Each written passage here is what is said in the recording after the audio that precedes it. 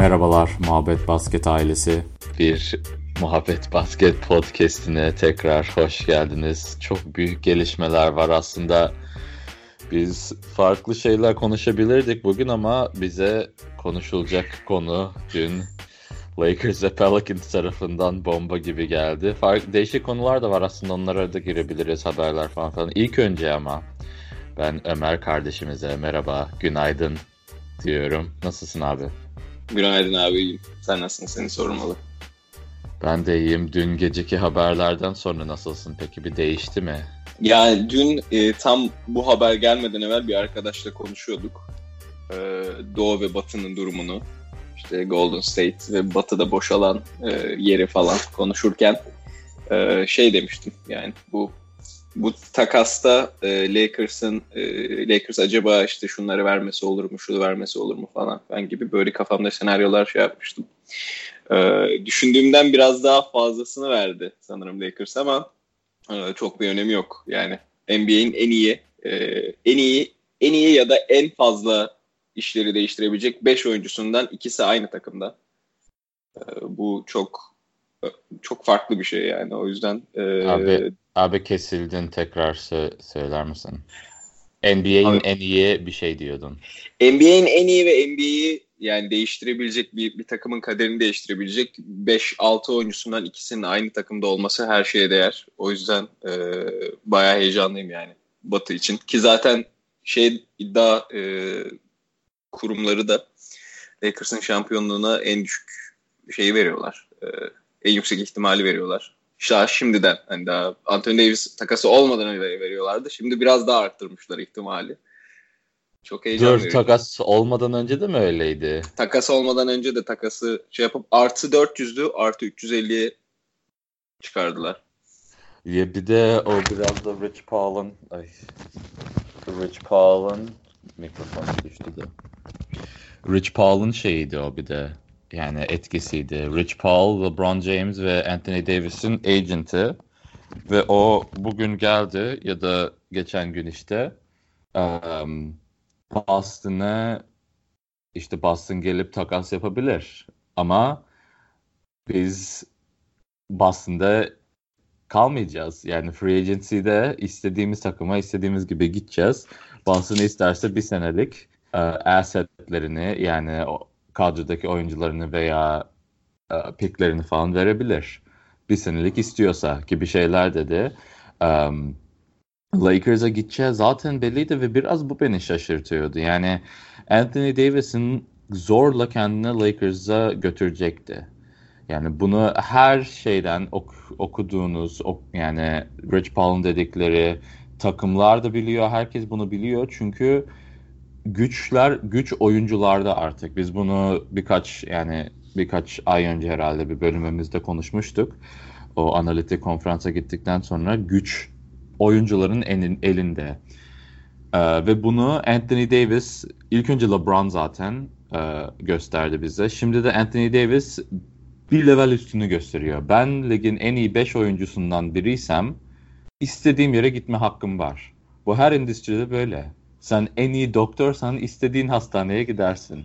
En iyi bilmem neysen en iyi yere gidebilirsin. Bu senin hakkın ve oyuncular da bunu artık yapmaya çalışıyor. Ama bir de yorumu da var. İlk önce bence bir takasta neler verildi, evet, neler gitti geldi, onu bir açıklığa getirelim.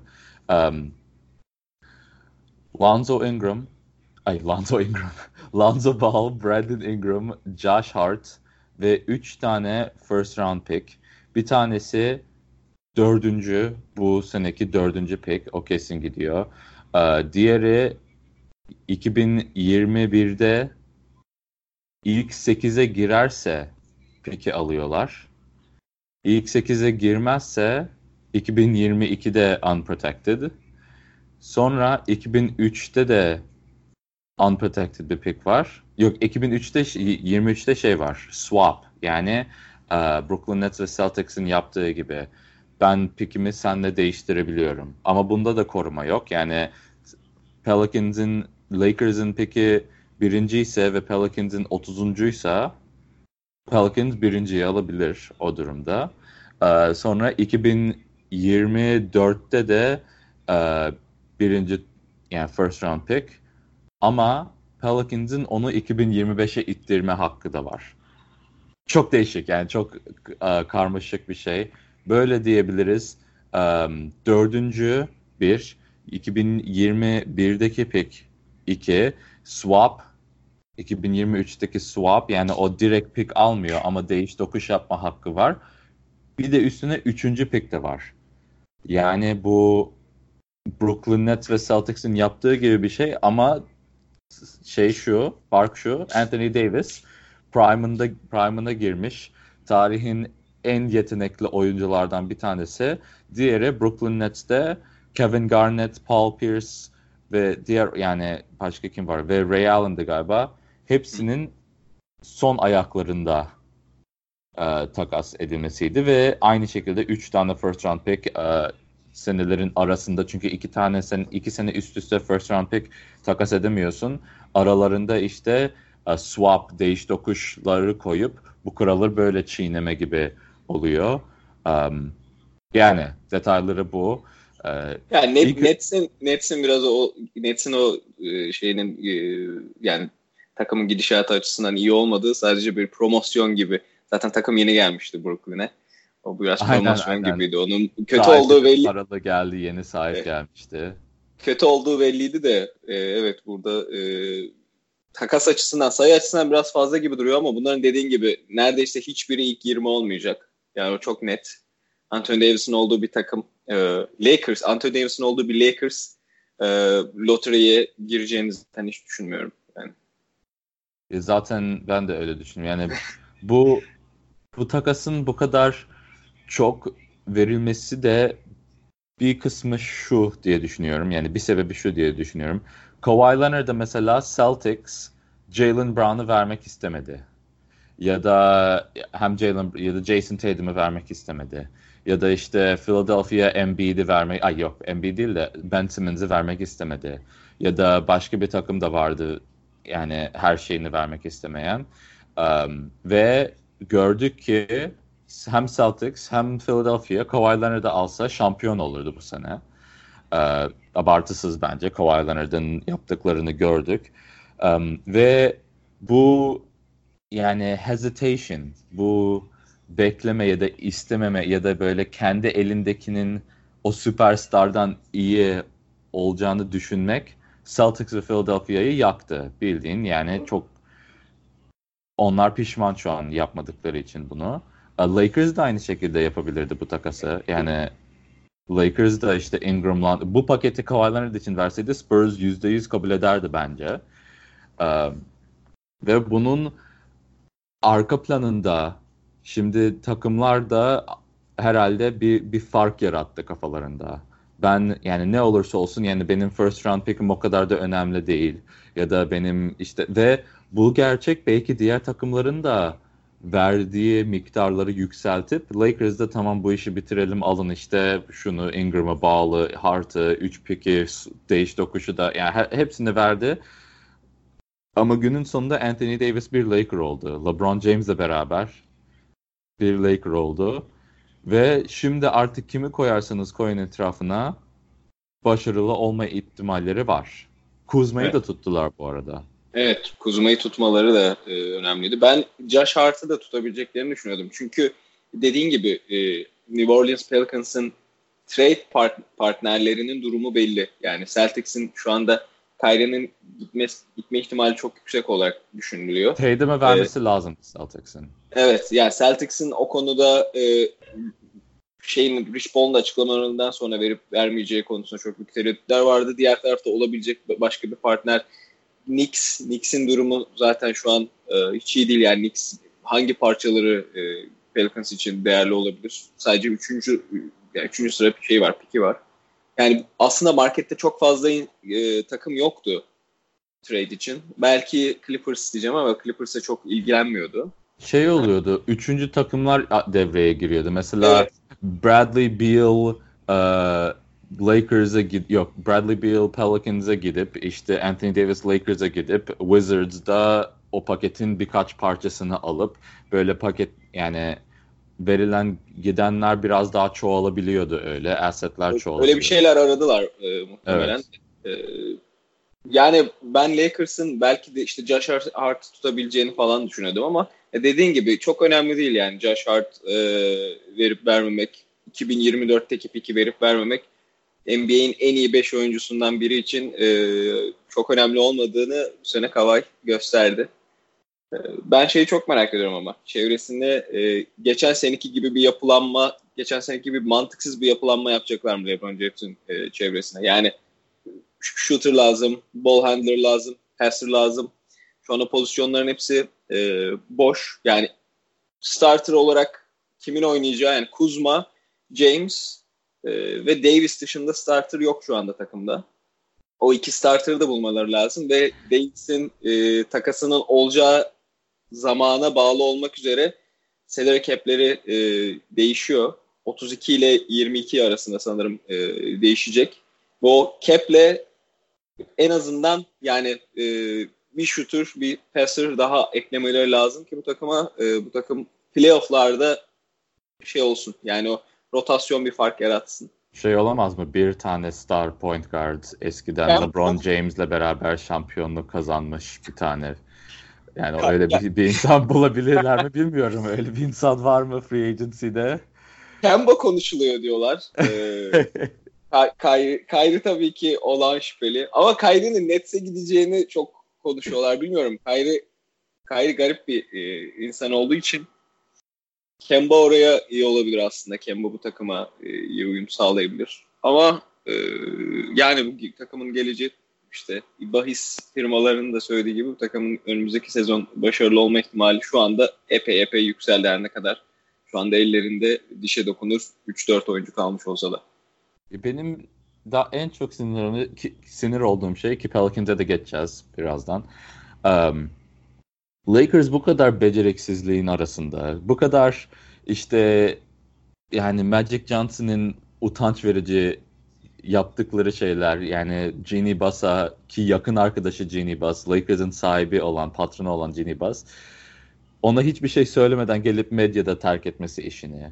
Sonra işte işini bıraktıktan sonra gidip işte Rob Pelinka şu anki menajeri Lakers'ın Rob Pelinka benim işte arkamdan kararlar verdi işte şöyle organizasyonda kimseye güvenmiyor bu kadar iş yerinde yani bir de ESPN'de de yazı çıkmıştı Baxter Holmes diye medya adamı var o da şey yazmıştı işte yani organizasyonda kimseye güvenmiyor komünikasyon sıfır hiçbir şey yani gitmesi gerektiği gibi yönetilmiyor. Yani bunların hepsi açıklığa çıktı. Hepsi biliniyor. Ve yani Lakers'ın beceriksizliği son senelerde de yani 5-6 senedir zaten playoff'lara gitmiyor. LeBron James'i kattılar takımına. Playoff'ları kaçırdılar. Yani bu sahada da görülen bir şey. Ve üstüne gelip Anthony Davis, LeBron James üstüne de bir tane free agent alıp yani süper yıldız, süper team olma yoluna gidiyor. Yani tabii Lakers'ın tarihi ve lokasyonu ve her şeyi belli ortada. Bunlar kaçınılamaz başka takımlardan. Başka takımlar zaten diğer takımlar hep böyle big market teams'lere karşı işte eksiğimiz var. Onlar kadar şansımız yok falan filan diyor. Böyle bunun yüzünden yani LeBron James medya şirketi kurmak istiyor. Medya empire kurmak istiyor. LeBron James de istediği oyuncuyu ligdeki istediği gibi kendine getirebiliyor. Anthony Davis'i istiyor. Anthony Davis'i getiriyor. Şimdi gidecek kim gelecek bilmiyorum. Jimmy Butler available. Tobias Harris de alabilirler belki daha yani ikinci seviye süper. Yani zaten süperstar 1 ve 2 yani 1A ve 1B takımınızda. Yani gidip tekrar bir Kawhi ya da Jimmy Butler değil de Tobias Harris olabilir. Yani daha mantıklı hareketlerle, güzel oyuncularla etrafını sararsa veya Kyrie de olabilir. Yani point guardları da yok çünkü şu an. Yani böyle bayağı ya evet. Lakers hakkında son düşüncelerini alalım sonra geçelim çünkü Pelicans için bayağı ümitliyim şu an. Ya Lakers aslında ben bu trade olmasaydı Lakers'ın bu sezonda bir free agent alarak çok iddialı bir takım olabileceğini düşünüyordum. Çünkü Evet. Ben Lonzo Ball'la LeBron James'i aslında iyi bir ikili olarak görüyorum. Yani savunmada Lonzo Ball'un etkisi gerçekten çok önemli. Ve Lonzo Ball şutunu da geliştiriyordu. İyi bir şutör olacaktı önümüzdeki sezon. Yani benim öyle bir beklentim vardı. İyi savunmacı, çok da topu elinde istemeyen, iyi şutör bir point guard LeBron James'in tam olarak ihtiyacı olan şey. Yani LeBron James daha evvel Cleveland'daki ilk döneminde biraz daha ön plandaki 5 numaralarla oynadı. Ben yani LeBron James'in 5 numarayla oyununu çok görmedim. Süperstar 5 numaralarla oyununu görmedim. Nasıl olacağını merak ediyorum. Çünkü genelde LeBron James işte guard pozisyonunda süperstarlarla oynadı. Oradaki eşleşmenin nasıl olacağını merak ediyorum. Evet. Kyle Kuzma'yı tutmaları tabii şey için çok avantajlı ama ya umarım bu Lakers'ın yönetimindeki bu problemler ucuza alacakları veteranların şeyini de etkilemez. Yani iyi veteranlar eklemezlerse bu takıma, bu takım ufak bir sakatlıkta 10-15 maçlık bir sakatlıkta yani bu süperstarların birinin 10-15 maçlık bir sakatlığında tekrar tepe taklak düşebilir. Çok böyle narin dengeler üstünde devam etmek zorunda kalabilir eğer takımın geri kalanını iyi doldurmazlarsa. Ama onun dışında bu sene Batı'nın da biraz boşalması. Yani Golden State'i, belki onu konuşuruz. Golden State'in nereye gideceği şu an çok büyük soru işareti eğer Durant'le Clay'e imzalatırlarsa. Yani playoff'a bir yakalamayabilirler. Ben çok umutlu değilim. 2 tane max verdiğiniz oyuncunun sakat kenarda oturması bir takımın playoff'a girememesi için yeterli olabilir o salary cap hikayesinden dolayı. Bu nedenle Batı'da bayağı avantajlı görüyorum şu anda. Ya evet, bir de bunun sakatlık ihtimalleri de var tabii. Anthony Davis'in sağlıklı kalması zor. LeBron James desen zaten normal sezonda uğraşmıyor. Şimdi o başka bir star almazsanız etrafındaki takım oynayabilecek mi? Tek başına. Yani diyelim sakatlandı Anthony Davis 2 ay falan. LeBron James de onu taşıyacak mı? Taşımak isteyecek mi? Değişik şeyler olabilir. Bayağı büyük bir risk. Çok şey verdiler. Yani Anthony Davis ama Lakers'da uzun vadede imzalar diye düşünülüyor zaten. Ya büyük ihtimal LeBron James gidince de bu takım Anthony Davis'in takımı olarak devam edecek. Aynen. Yani Twitter'da herkes Lakers'ın ne kadar kötü bir takas yaptığını falan konuşuluyor. Ben yani bir şampiyonluk çıkarsa bundan hiçbir şekilde takasa kötü diyemezsin. O yüzden çok hemen böyle Lakers'a kötülemek yanlış bence. Ama bu takasta 2 takım vardı. Ve o ikinci takımı da konuşalım. Çünkü ben Pelicans'ın durumunu aşırı beğeniyorum şu an. Zion Williamson zaten var. Yani 3 ya da 4 o pozisyon dolu. Şimdi Lonzo Ball, Josh Hart, Brandon Ingram, Zion Williamson, bir de 5'i kim olacak artık? O belli mi bilmiyorum. O şu anda yok takımda 5. Yani ama Okafor var. Ya onların şeyi de var bence. Cap free agency'de yapabilecek şeyleri var. Tam takas sonrası cap sheet'lerimi güncellemedim. Ama yani 17-18 milyon dolarlık bir boşlukları var sanırım. Aynen. İşte bir de 4. pick de var. Şimdi bu Jared Culver olabilir. Çok beğeniliyor. Yani R.J. Barrett düşerse, ki düşmez büyük ihtimalle, ama yani bu genç çekirdeğe bir tane daha güzel bir genç oyuncu ekleyebilirler. Veya birçok takım o 4. pick için Pelicans'ı takas için arıyor şu an. Ve bu draftta 4 ile böyle 10-11 arasındaki yetenekler, oyuncular çok da belli değil hangisi en iyisi. Yani 9'da giden oyuncu 4'te giden oyuncu kadar iyi olabilir gibi muhabbetler dönüyor.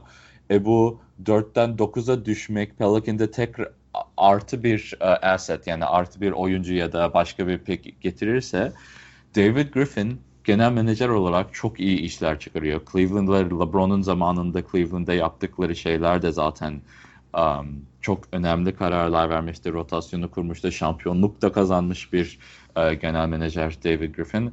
Şimdi geliyor Pelicans'ı tamamen, yani tarihin en iyi rebuild'i olabilir bu. Anthony Davis'ten ilk önce David Griffin'in zaten Cleveland'da da 2 tane birinci first overall pick kazanmışlığı var Loto'da. Loto şansını da getiriyor takıma. Birinci Loto'yu kazanıyorlar. Sonra Anthony Davis için herkesin alacağından daha çok bir miktarda oyuncu ve pick alıyor. Zaten Zion Williamson takımında olacak. Yani bu takımın geleceği, Drew Holiday de elinde. Yani istersen Drew Holiday de çok iyi bir, yani All-NBA 3. takıma gerçekten düşünülüyordu Drew Holiday bu sene. Böyle bir kapasitede point guard'ın da var. Yani Pelicans çok sıkıntılı durumdan bayağı iyi bir duruma geldi. Zaten sana geçmeden önce demiştim Pelicans'ı konuşurken. Yani en iyi 2 trade asset elinde. Takas değeri yüksek olan en iyi 2 asset elinizde. Anthony Davis ve Zion Williamson ligdeki. Yani belki Giannis birinci falan ama Davis takas edilecek bir oyuncuydu. Ve bundan başarılı bir takım ya da başarılı bir gelecek kuramazsan beceriksizsindir demiştim. David Griffin'in beceriksiz olmadığını gördük. Sen ne düşünüyorsun Pelicans hakkında? Ya Pelicans şu anda dediğin gibi elinde çok fazla da pick birikti. Yani Lakers'tan gelen pickler de değerli pickler. 4. sıradan draft hakları var. Ben aslında biraz daha Pelicans'ın bir tık daha yavaş olmasını isterim. Yani bir tık daha yavaş olması derken bu takımda maksimumuna yaklaşan oyuncu şu an bir tek yani Jrue Holiday var. En iyi oynadığı dönemde olan, yani yaş itibariyle en iyi olduğu dönemde olan. Onun dışındaki oyuncular hep genç. O yüzden yani çok acele etmesine gerek yok. O nedenle ben 4. sıradaki piki bir star oyuncuyla veya işte ilk 5'e star'da All-Star potansiyeli olan veya All-Star bir oyuncuyla takas etmekten ziyade ben aslında şeyin yerinde olsam, Pelicans'ın yerinde olsam o 4. sıradaki piki 3'e çıkarmaya çalışırım. Şöyle, yani elimdeki Lakers first round'larından biriyle 4'ü mix'e gönderip 3'ü alıp R.J. Barrett'la Zion Williams'ı bir araya koymaya çalışırım. Çünkü eğer o ikisi Pelicans'ta bir arada oynarsa bu küçük New Orleans marketi için aslında yani Zion Williams zaten çok büyük bir ilgi odağı. R.J. Barrett'la beraber bir Zion Williams takım arkadaşlarının aynı takımda ilk sezonda ilk 1 ve 3. sıradan seçilip oynaması çok farklı bir hikaye olur ve bu takımın geleceği içinde çok ilginç bir core olabilir. Yani hem arkadaşlık bağı olsun hem ya beraber oynadığını gördük en azından. Birbirlerini tamamlıyorlar, iyi oynuyorlar. Ya öyle bir şey güzel olabilir. Diğer tarafta işte Julius Randle var. Cap space'leri var. Julius Randle'la imzalamak isteyebilirler. Julius Randle aslında güzel bir 5 numara olabilir. Yani modern bir 5 numara olabilir. Evet, 5 yok diyordum da 5'leri Julius Randle iyi olur yani. Julius Randle'ın yanına yani çok klasik bir ağır 5 numara da koyabilirler yani oyuna başlaması için. İşte Okafor falan yani 10-15 dakika oynayabilir normal sezon içerisinde. Bunun çok sıkıntı olmaz ve bu takım aslında o anlamda çok ciddi gelecek vadeden uzun dönemler boyunca oynayabilecek bir core kurabilir bu sezon. Ben 4. piki bir All-Star veya All-Star potansiyeli olan biri yerine 3'e çıkarmalarını daha heyecan verici buluyorum. Ya o da yani düşünmediğim bir senaryo ve ama en sevdiğim ve favori senaryo oldu bir anda.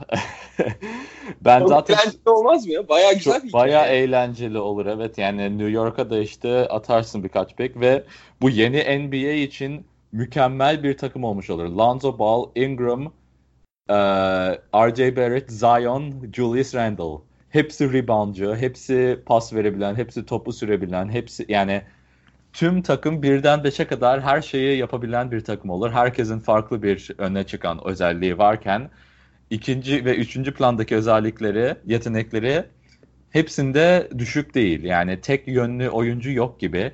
Josh Hart ve arka planda Stanley Johnson da var. Genç, tam prime'ına girmedi ve istenileni çok da gösteremedi ama atletik, genç oyuncu, kanat oyuncusu, defansif 3-and-D dediğimiz bir oyuncu olabilir. Sonra dediğin gibi Okafor, Elfrid Payton de takımda. Takımda mı o hala? Yok. O takımda olmayabilir. Ama yani bu takımda E'Twaun Moore da var kanat olarak. Yani böyle 7 ile 10 arasında belki playoff'lara çıkabilme ihtimalini göze alıp ama genç takımla, genç çekirdekle bunu göze alıp ben zaten takas fikirlerimi demiştim yani süperstar değil de 4 için böyle 9 artı seneye bir pick ya da işte 7. pick artı böyle başka bir genç oyuncu gibi takaslar düşünülebilir. Ama artık o kadar çok pick oldu ki haklısın. Yani 4 artı birkaç pick verebilir. Hatta üstüne belki böyle Stanley Johnson, belki başka bir takım Stanley Johnson'ı denemek isteyebilir. Yani böyle şeyler de katıp 3'e çıkmak, ama bu 3'e çıkmak New York'la beraber olan bir şey.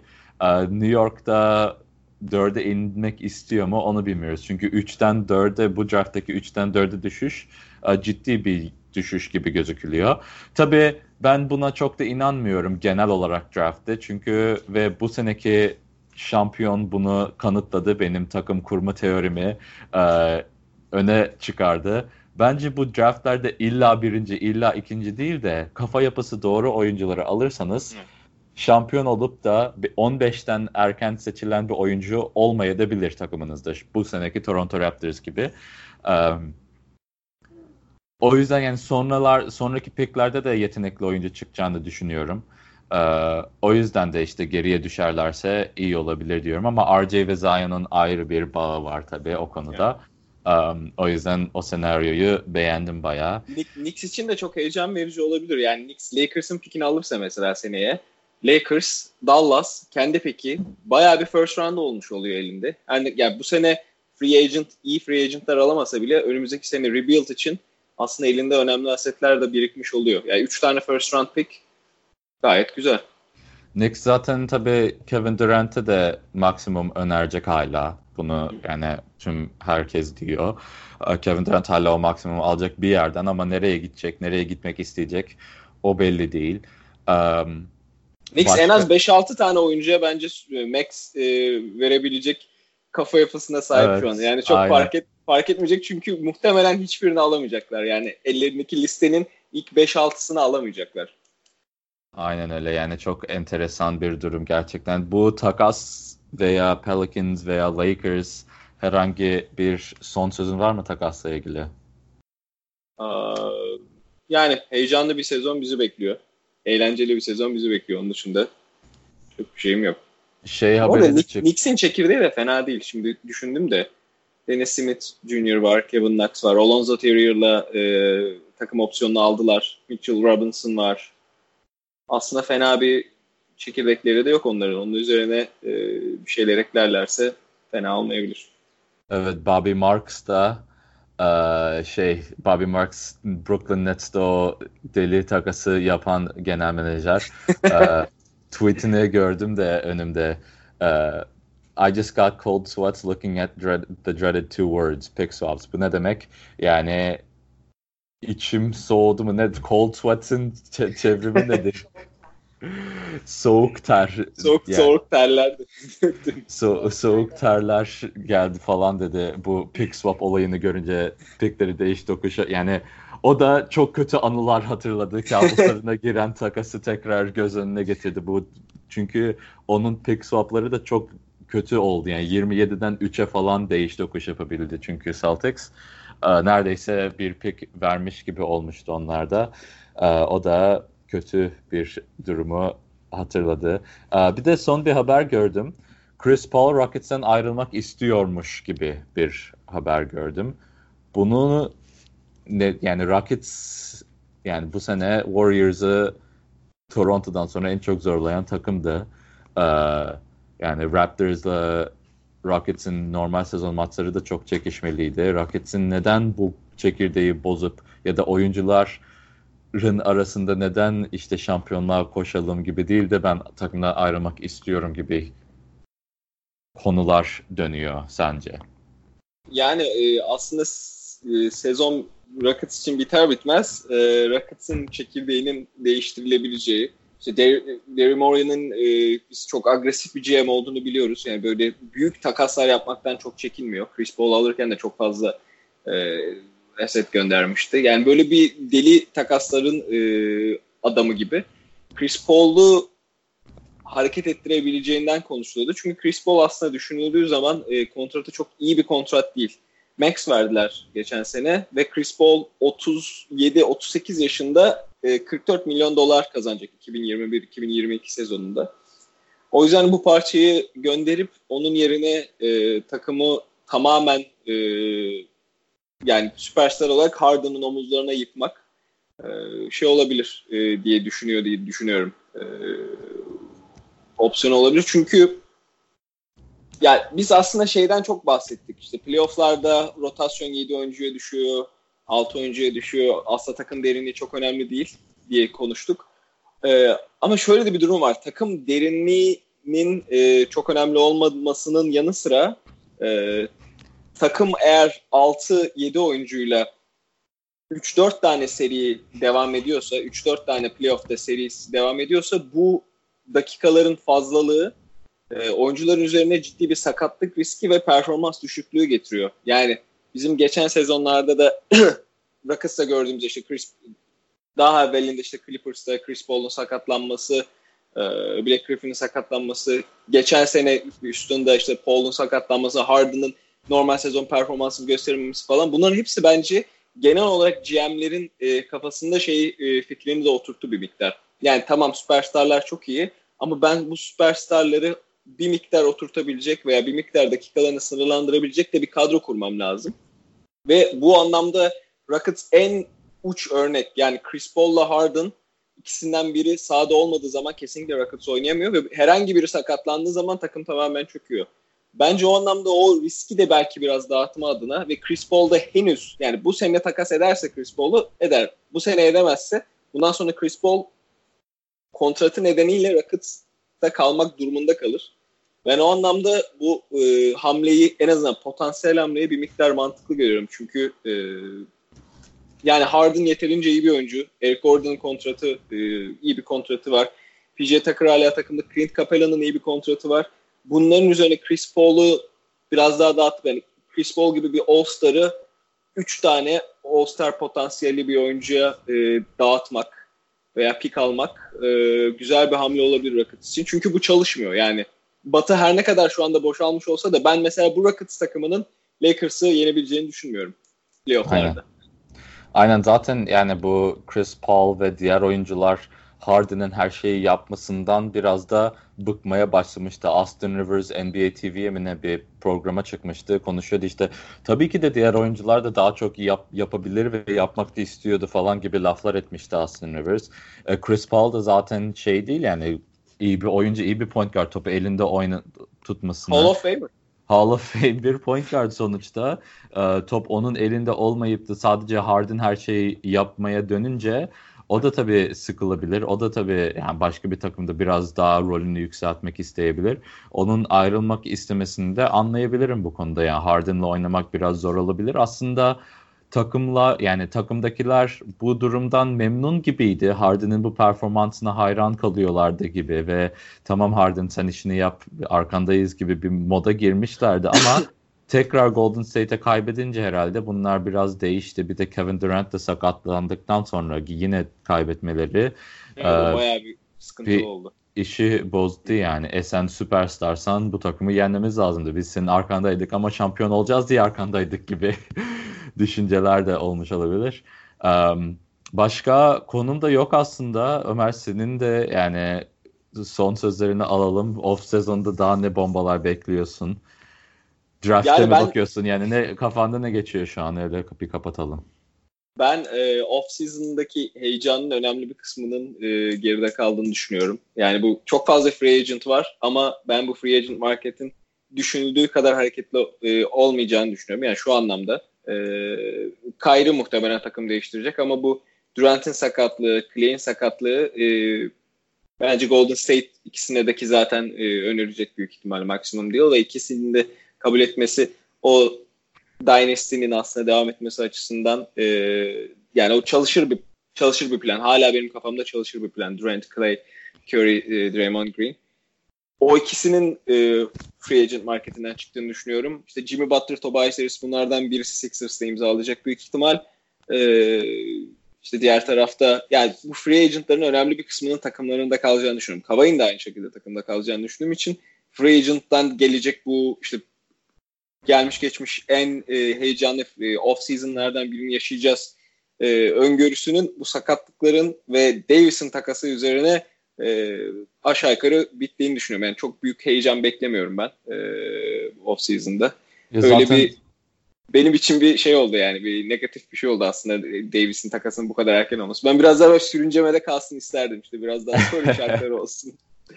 Ya bu KD sakatlığından sonra zaten o free agency'nin büyük bir heyecanı yok oldu ama o da farklı bir takıma gidebilir. Kyrie Irving nereye gidecek belli değil. Kemba Walker da ortalıkta. Ama dediğin gibi yani Jimmy Butler kalma ihtimali çok yüksek görünüyor. Bakalım yani diğer takımlar ne yapacak, ne edecek. Clippers'ın durumu biraz şimdi enteresan. O 2 tane star alacağız diyordu ama Kawhi'ların büyük ihtimalle ya ben bırakamam da yani uzun vadede commit yapmak istemiyorum. Buraya söz vermek istemiyorum deyip 1+1'lik bir kontrat bekliyorum Toronto'dan. Yani bu heyecanı sadece seneye atacağını düşünüyorum Kawhi Leonard'ın. Diğer şeylerde yani göreceğiz. O zaman tekrar herkese dinlediği için çok teşekkür ediyoruz. Bizi YouTube kanalımızdan abone olursanız çok mutlu oluruz. Twitter'da muhabbet_basket'ten takip edebilirsiniz. Finallerde aktifleşti aslında Twitter ama şimdi Free Agency'de ne olacak onu bir çözeriz artık. Instagram'dan zaten Muhabbet Basket. Web sitemize gidebilirsiniz. Makalelerimiz var, mock draftlerimiz var. Draft'tan önce 1 ile 30 arası Çağatay Pehlivan kardeşimiz hepsini sıraladı. Farklı değişik makalelerimiz de var. Onları okuyabilirsiniz. Başka nelerimiz var? WhatsApp kanalımız var. Discord kanalımız var. Onun dışında da başka bir şey yok. Sizler varsınız. Var olun. Ömer de burada. Tekrar teşekkür ediyorum sana katıldığın için. Ben Kaan. Muhabbetiniz basket olsun. Muhabbetiniz basket olsun.